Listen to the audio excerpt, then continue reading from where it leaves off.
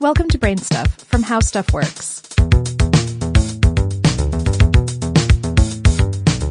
Hey, I'm Christian Sager, and this is Brain Stuff. Here's a quote for you from American lightbulb man Thomas Edison. He said, "Sleep is a criminal waste of time inherited from our cave days." Well, like Edison, we here at Brain Stuff hate sleep. That's why we wanted to do this episode, to figure out why we have to do it. Normal people spend 36% of their lives asleep, and most are either like us and wish that they didn't have to sleep so they could get more done, or they just want to get a restful, uninterrupted night without waking up. Studies actually show that 60% of adults claim to have problems sleeping at least a few nights a week. And here's the thing, everyone's got to sleep, yet we still don't know exactly why. But we're going to try to do our best to crack that case today. That's right. Let's review some theories for why we sleep, what happens when we sleep, and what happens when we don't. Even though we don't 100% know why we sleep, there's all kinds of educated speculation.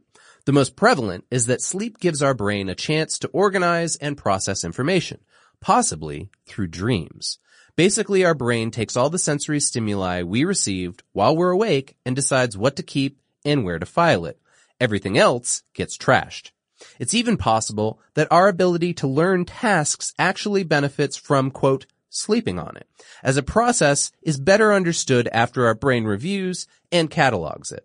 While most agree with this memory consolidation theory, it's tough to pin down since we all sleep so differently. And here's another theory. Sleep gives our bodies time to rest and repair. Or how about sleep lowers our energy consumption so we conserve the meals we eat? Other theories delve into the biochemical mechanism of the brain. In 2013, a series of experiments on mice showed that cerebral spinal fluid was pumped around their brains while they slept, expelling waste like molecular detritus and toxic proteins into their livers for breaking down. So do we sleep just to flush the toilet on our cerebral commodes? Well, other sleep researchers were skeptical of the study that I just mentioned, pointing out that there are some big differences between a mouse's brain and a human's. So while the answer to why we sleep isn't written in stone, we all know that when we sleep, both our mind and our body feel refreshed. We at least know what's happening when we sleep, right? Well, most of us need between 7 to 9 hours of sleep a night, but that changes during different periods of life. For example, a newborn baby might sleep 20 hours a day, but by the time they're 3 months old, they recognize the circadian rhythm of sleeping at night and waking up in the morning. And when you're older, like senior citizen older, you can probably get by on only 6 or 7 hours a night. Regardless of how long you're asleep, you must experience both REM and non-REM stages to sleep well. That's rapid eye movement, not the band REM from Athens, Georgia. A normal person spends 25% of their sleep in REM, with each session lasting between 5 and 30 minutes. And during this time, our brain speeds up. Our eyes and face might twitch in REM because we're dreaming. We need around 90 minutes to fulfill a complete cycle of REM and non-REM sleep. And researchers think this cycle ties sleep back to our ability to process tasks and memories. Recordings show that many of the same neurons that fire when we're learning are reactivated during REM, consolidating the patterns into permanently wired connections. But don't sleep too much. More than 8 hours can lead to depression or even Parkinson's and heart disease. Of course, if we don't sleep, that's a whole other mess of problems. Rats will actually drop dead if they go more than 3 weeks without sleep.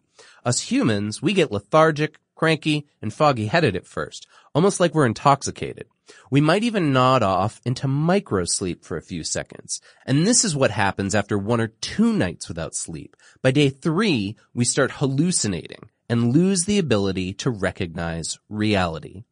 That's if you're really pushing the boundaries of sleep. Simply failing to get enough sleep is connected to obesity, high blood pressure, a weakened immune system, heart disease, cancer, and diabetes.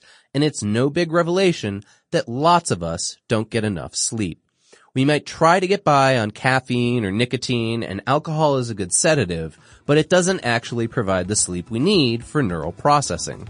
So in the words of the immortal poet Chris Ludacris Bridges, if you're tired, be quiet and go to sleep.